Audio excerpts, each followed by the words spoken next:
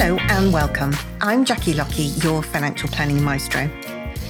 This series of podcasts is aimed at existing financial planning professionals, as well as those looking to enter the financial planning profession. This particular series of podcasts is focusing on financial planning businesses. We share new ideas and challenge your thought processes to help you improve your service to your clients. We have some amazing guests lined up, helping you look at things very differently. I hope that you enjoy today's podcast episode.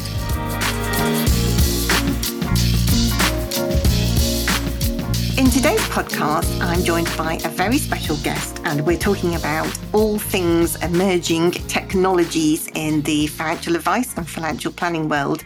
And my guest today is an expert in this area with lots of experience as well, looking at new technologies as they come out onto the market. And that is Ian McKenna from Financial Technology Research Centre. Welcome, Ian.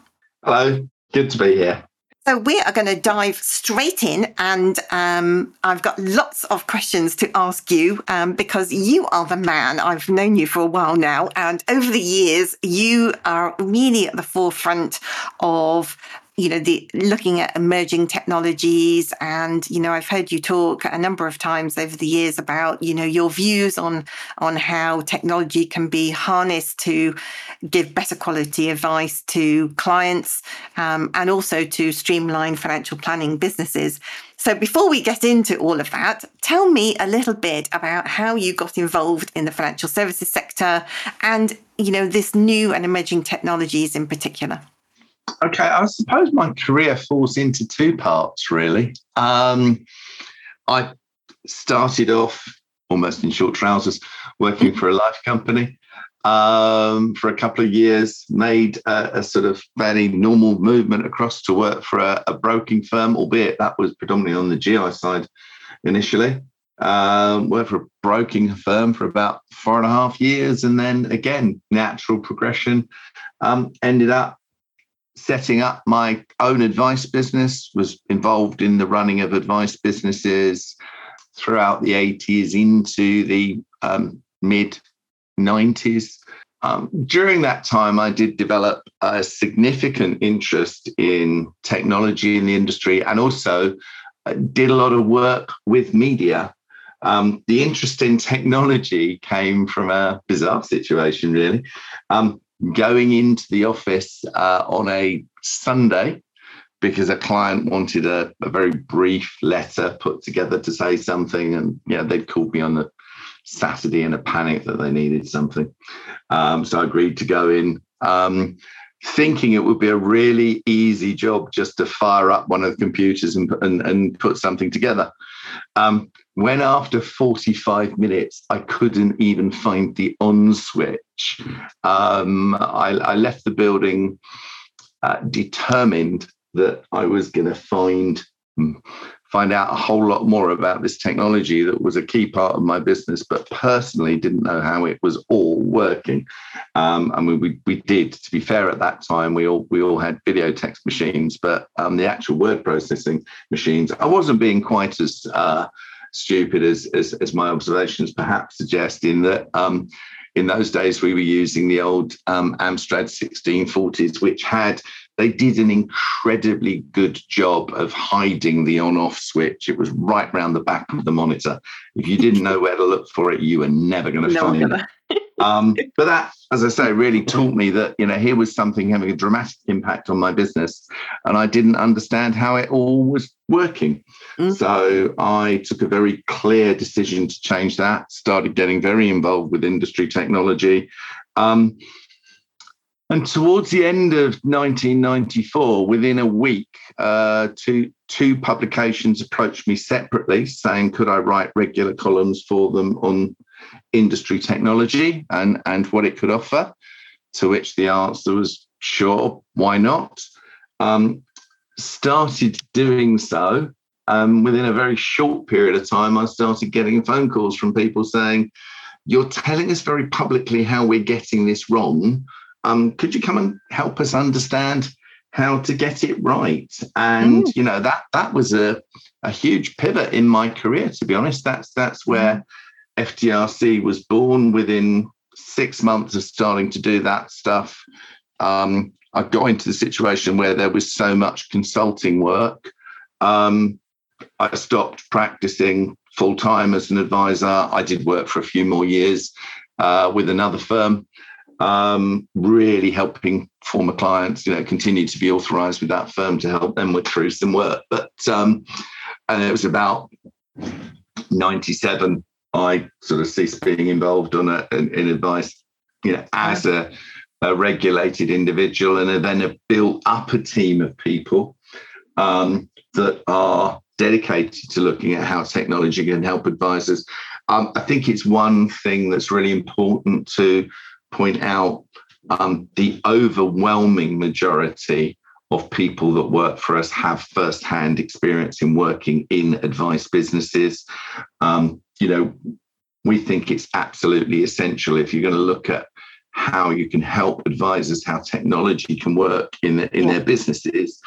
You need to have a group of people that have done the job firsthand, and we continue to bring new talent into the business. Indeed, only this week actually, we've just taken on board somebody started yesterday, who's previously had 15 years working for different large advice firms, being responsible for their technology implementations and what they're putting together to help their advisors. So, it's really important to understand actually the evolving role of the advisor.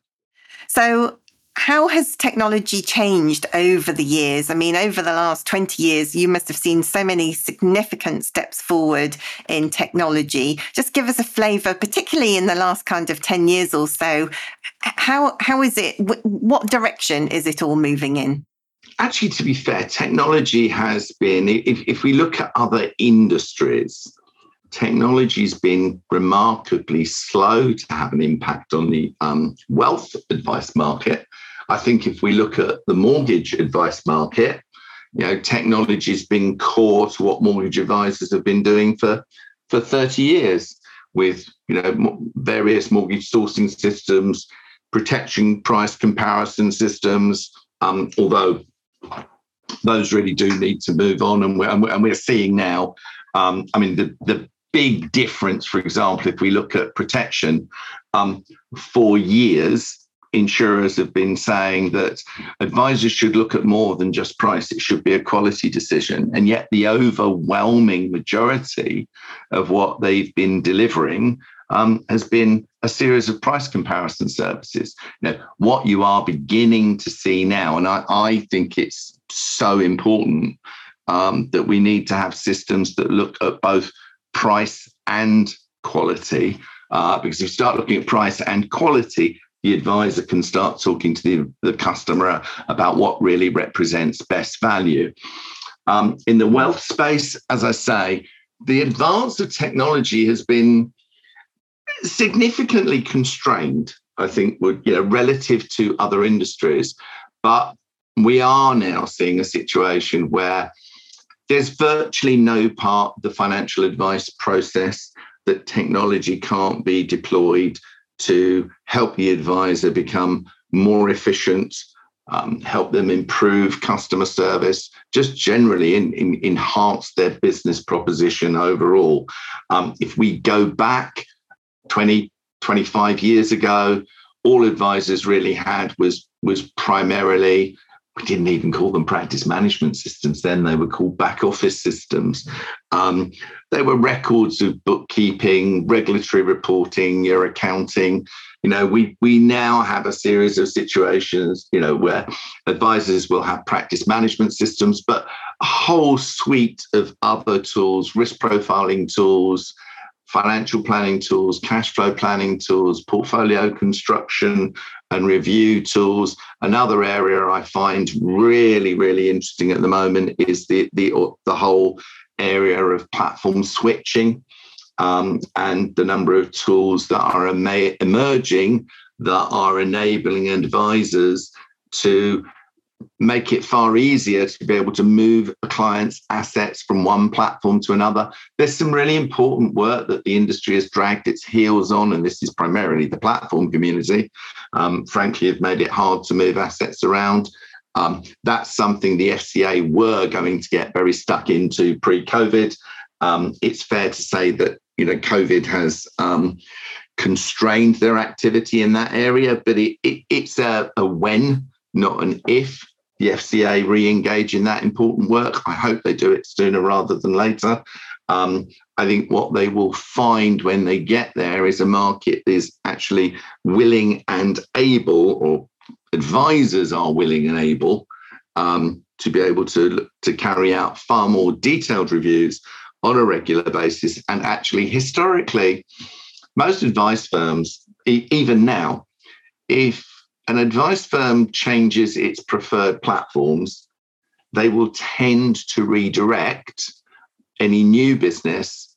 But we've just done some research recently which validated that the majority of instances, advisors won't move existing assets because it's seen as uneconomic. There's a huge amount of work that the advisor has to do, go through a very, very poor process between platforms to move those assets. So the customer is losing out.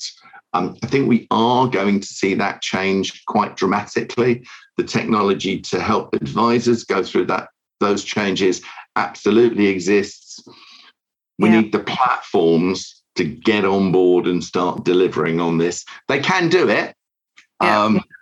They push back against it for commercial reasons for years. My understanding is the FCA have pretty much lost patience. So it's going to cost the platforms money doing this, whether they actually invest in the technology to improve their systems or they're paying out bigger fines to the FCA. Yes. They're going to do one or the other. I would strongly urge them to do the former. The technology to do it really does exist now. Yeah. And do you think over the last couple of years during the pandemic that things have changed at all? I mean, from the platform, not just the platform development, but software development generally to support advisors? Because I guess everybody's, jumped on Zoom and done all of that kind of stuff. Any back office developments, do you think, to aid, cash flow planning, that kind of thing, to aid, more efficient delivery of advice virtually? Yeah, I don't think there's any doubt. The pandemic has been a huge catalyst to encourage advisors to look at technology differently, to reconsider how it can be implemented in their businesses. I mean, one very positive step was, let's face it, when the only way that advisor could talk to clients was virtually, all of a sudden, that was a very good way to do business. Mm-hmm. Historically, there were some advisors that absolutely embraced the virtual approach and using screen chat. Yeah, I know advisors that have been meeting with clients like that for 5 years. I think of one advisor I know very well who will not deal with their clients any other way. And they're incredibly successful. They can't cope with the volume of consumers that actually want to work with that way. They're having to be very careful in how they manage the growth of their business because their experience is there is a huge pent-up demand amongst consumers to want to work differently. That was going on before the pandemic. What's happened now is more and more advisors have, of necessity, had to use the technology themselves as a result of the pandemic and found that actually, it does work. Yes. You can save a huge amount of time. They're spending far less time traveling around the country, whether it is the advisor going to meet the client or vice versa. In a traditional face-to-face environment, somebody has to spend a lot of time traveling. That's all dead time. It's all unnecessary carbon that we're producing as well. Yeah. And what advisors are finding that, yes, remote meetings work extremely well for them. And the really good news is that, in my experience, that's stimulating large numbers of advisors to go back and say, actually, hang on a minute. So I was a bit cynical about if that technology would work in my business. What else is there out there that I can adopt that can help me work even smarter?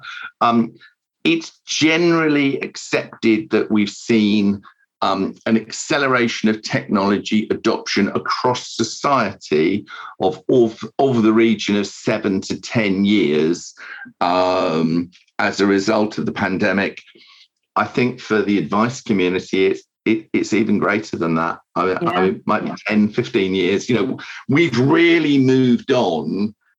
I'm just not seeing the level of cynicism in some areas. The advisor community is more open and more embracing of technology than it has ever been. And I think that's a good thing. I think it will help them scale their businesses to be able to handle far more customers, to grow the number of people that can get advice. Yeah. And one of the aspects that I wanted to talk to you about, one of the specific things I heard you talk about probably about 3 years ago now, was this the emergence of artificial intelligence to be able to talk to, back office and CRM systems and link that together with financial planning software. Because I know one of perhaps the biggest bugbears of financial planners out there is double keying information from their CRM system into financial planning software. Have there been any more developments on that? Well, you're really raising 2 points there. I mean, one's around integration and the other is about artificial intelligence, advice automation. I'll come to the two. Both are areas in which we're going to see very significant amounts of change in the months ahead. On integration, the problem with integration is it's not easy. And over the last few years, many people have been, banding around references to APIs and other technologies, just saying all of these things are easy. No, they're not. Actually, if you want two pieces of complex software to talk to each other and be updated, and as one piece of software develops and becomes more sophisticated, the other piece of software is able to reflect the increased sophistication, that requires a lot of work. Yeah. And part of the challenge is, I've heard advisors say on many occasions, well, if they all just talk to each other, why doesn't it cost less? Well, the answer is because it involves a lot more development time. So, if you've got two pieces of software and you want them to talk seamlessly to each other, expect to pay for two pieces of software plus something for the integration. Yes. It's going to cost somebody money somewhere doing that work. And I think we need to be realistic about that cost needs to be reflected. We are beginning to see some very significant changes in thinking and approach to how data is being shared around the industry. I'm limited in how much I can say about this. I'm very aware of developments that are coming over the horizon, which will make a significant difference to availability and accuracy of data to advisors. That will all be a good thing. We're certainly seeing that coming along. Moving on to the second issue, advice automation. The automation of advice is inevitable. And something I would say to any financial advisor is don't try and out-calculate a silicon chip.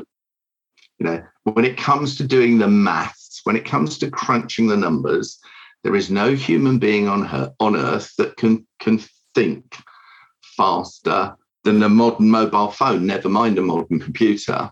However, the other side of that is, we do not have either mobile phones or computers that have anywhere near the capability to communicate with other humans. So where we're heading towards is a best of both approach. The robo-advisors, it is such an awful term because for the overwhelming majority of them, there weren't any robots, and they certainly weren't giving advice. It was just a distribution strategy for packaged investment funds. Frankly, it's got most robo-advisors are really the relation of execution-only fund distribution businesses. They've got nothing to do with advice. But there is a whole different breed of advice, automated advice solutions that are just beginning to emerge. We've seen a few. The destination retirement system that Hub Financial Solutions have put into the market recently is an incredibly powerful piece of kit. I think any advisor of any reasonable scale should be looking at how they might leverage that software to be able to help some of their clients at retirement who might be uneconomic for traditional advice. As consumers' assets reduce, it becomes more and more difficult for them to afford traditional advice. And we've got literally in this country millions of people at or approaching retirement with relatively modest amounts of savings. The automated advice, I think the key message I'd want to use about automated advice, it can be deployed in two flavors. Flavor one is to complement the traditional advice service. So you're still talking about a highly personalized service delivered by a highly qualified professional financial advisor. And highly qualified professional financial advisors deserve to be well remunerated for their professional standing and their qualifications. The problem, and that's been driven by the regulator. The regulator wants to talk about driving down the cost of advice. Well, for many, many reasons, the biggest cause of increase in the cost of financial advice over the last 30 years has been the regulator or various regulators. Yes, be it through ever increasing fees to advisors, be it through ever increasing amounts of money paid to the Ombudsman Service, be it through compensation for rogue firms that weren't shut down quickly enough by a regulator that frankly ought to have had its act more together. But also higher professional standards. They have driven higher professional standards, and it's right that we have higher professional standards in the industry. But highly professional people deserve to be paid accordingly. We therefore have a challenge. And this is, I think, the golden opportunity to every advice business is, can you use advice automation to find ways to service customers who can't afford your traditional full advice service, but can you deliver something to them using advice automation that can give them the advice that they need at a price they can afford? We've done research on that on a number of occasions at FTRC. We estimate that market is in excess of 10 million consumers who today don't get financial advice, but would be willing to pay for it, but not at the price that advisors need to charge for their highly personalized service. So the challenge is use the technology to enable you to deliver a service people can afford. And that, I believe, is an enormous opportunity to grow the advice market. There's one other trend I want to pick up on, and it's something that I really think advisors should be focusing on. Is the most important part. Historically, if you go back 10 years ago, even 5 years ago, people were saying the most important system in an advice firm was their practice management system. It's not anymore. It's a key system, but it's not the most important system in their business. That's moved on. I think all the real interest at the moment is around the financial planning technology, and there's a range of really new innovative solutions coming up that are coming to market. You're going to see at our Empowering Advice Through Technology conference on the 26th May, we've got several organizations launching new solutions that haven't been seen in the UK before. We've got a number of people coming along, international vendors that will be demonstrating new systems haven't been seen in the UK for the first time, and these will be transformational.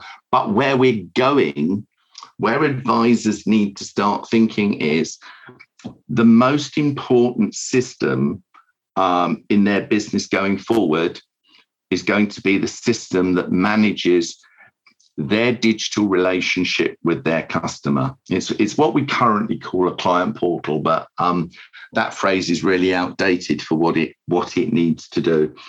If you look at consumer research on when would people find it most convenient to talk to their financial advisors, it's early evenings or at the weekend.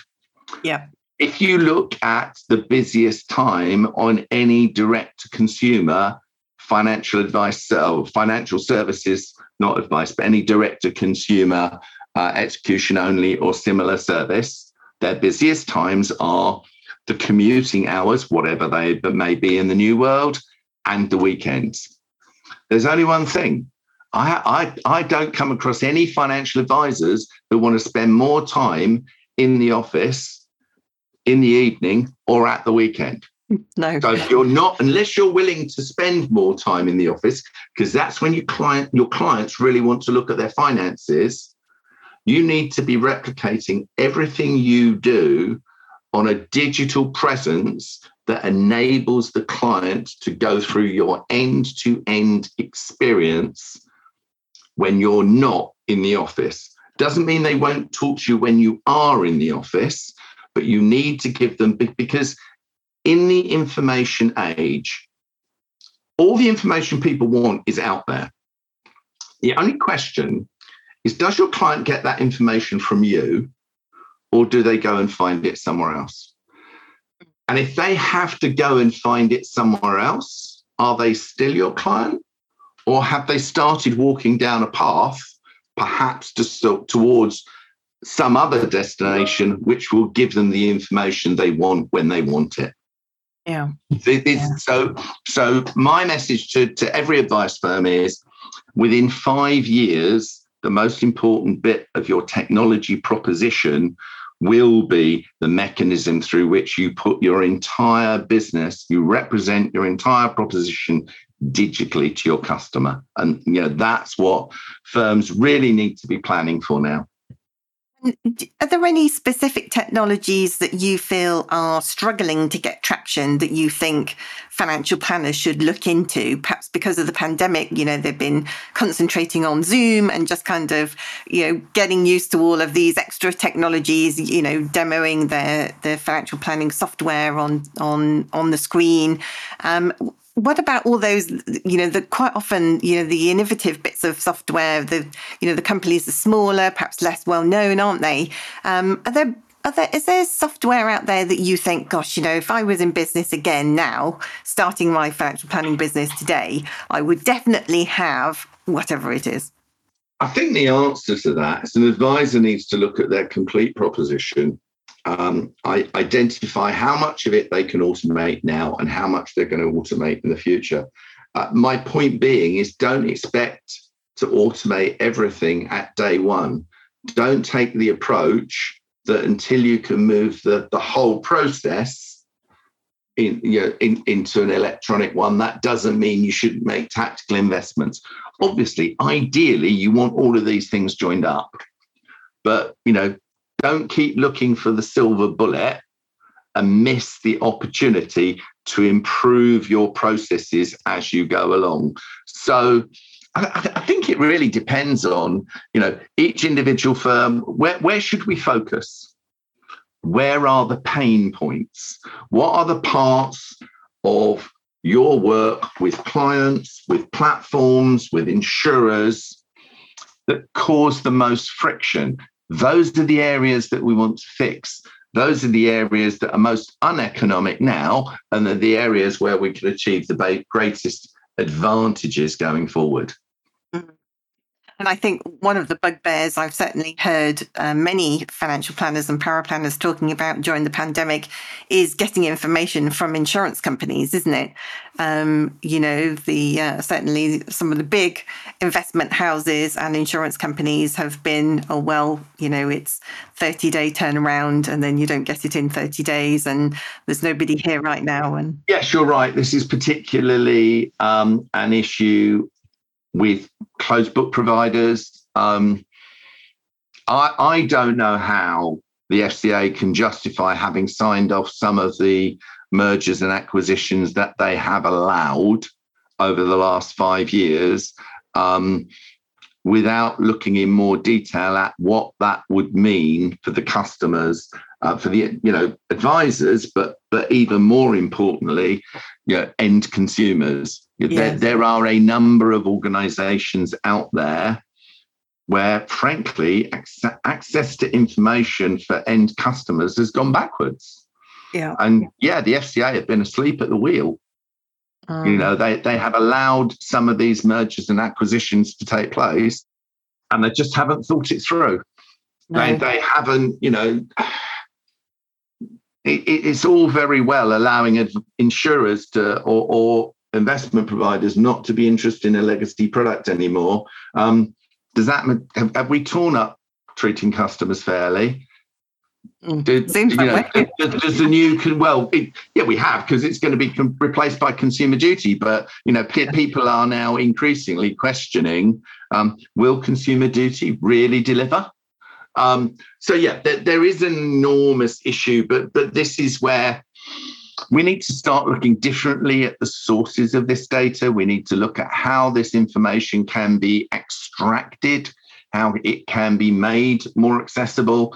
Pension dashboards may offer a small improvement, but people seem to forget that project was due to deliver in 2019. People are getting very excited about the fact that it might deliver in 2023, 2024. Too little, too late, and looked at in the wrong way.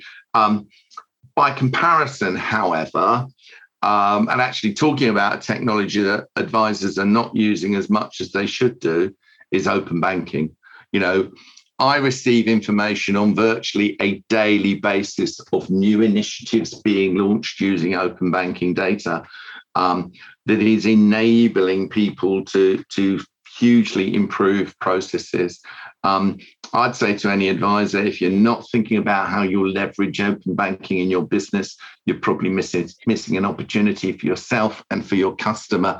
That said, perhaps the name of it is wrong. I mean, as we move from open banking to open finance, it's not just about banking data, it's about what you can do with that data to significantly enhance the customer's understanding of their finances. And by the way, open finance eventually will unlock all the electronic doors to all the data that you're talking about. But there is a huge need, and insurers should think, and platforms should think about their responsibilities under GDPR. Because if you are storing, doesn't matter what type of organization you are, if you are maintaining an electronic record of a customer's data, they have a legal right under GDPR to have that data in an easily accessible electronic form. And I would suggest that most financial institutions are failing on that GDPR. Definitely, yeah. So, but I mean, going forward, lots of positive things happening. One last thing I'd want to call out is that I think we're at the tipping point right now. On tipping points, the point at which one moves from an old environment to a new, people see change coming and they anticipate it will come in a period of time. And then what usually happens is that change takes place and you find people saying, oh my God, how did I miss that? Yeah. Well, from my perspective, and I know there are people out there that disagree with me, and say that we've got 2 or 3 years before we hit the tipping point.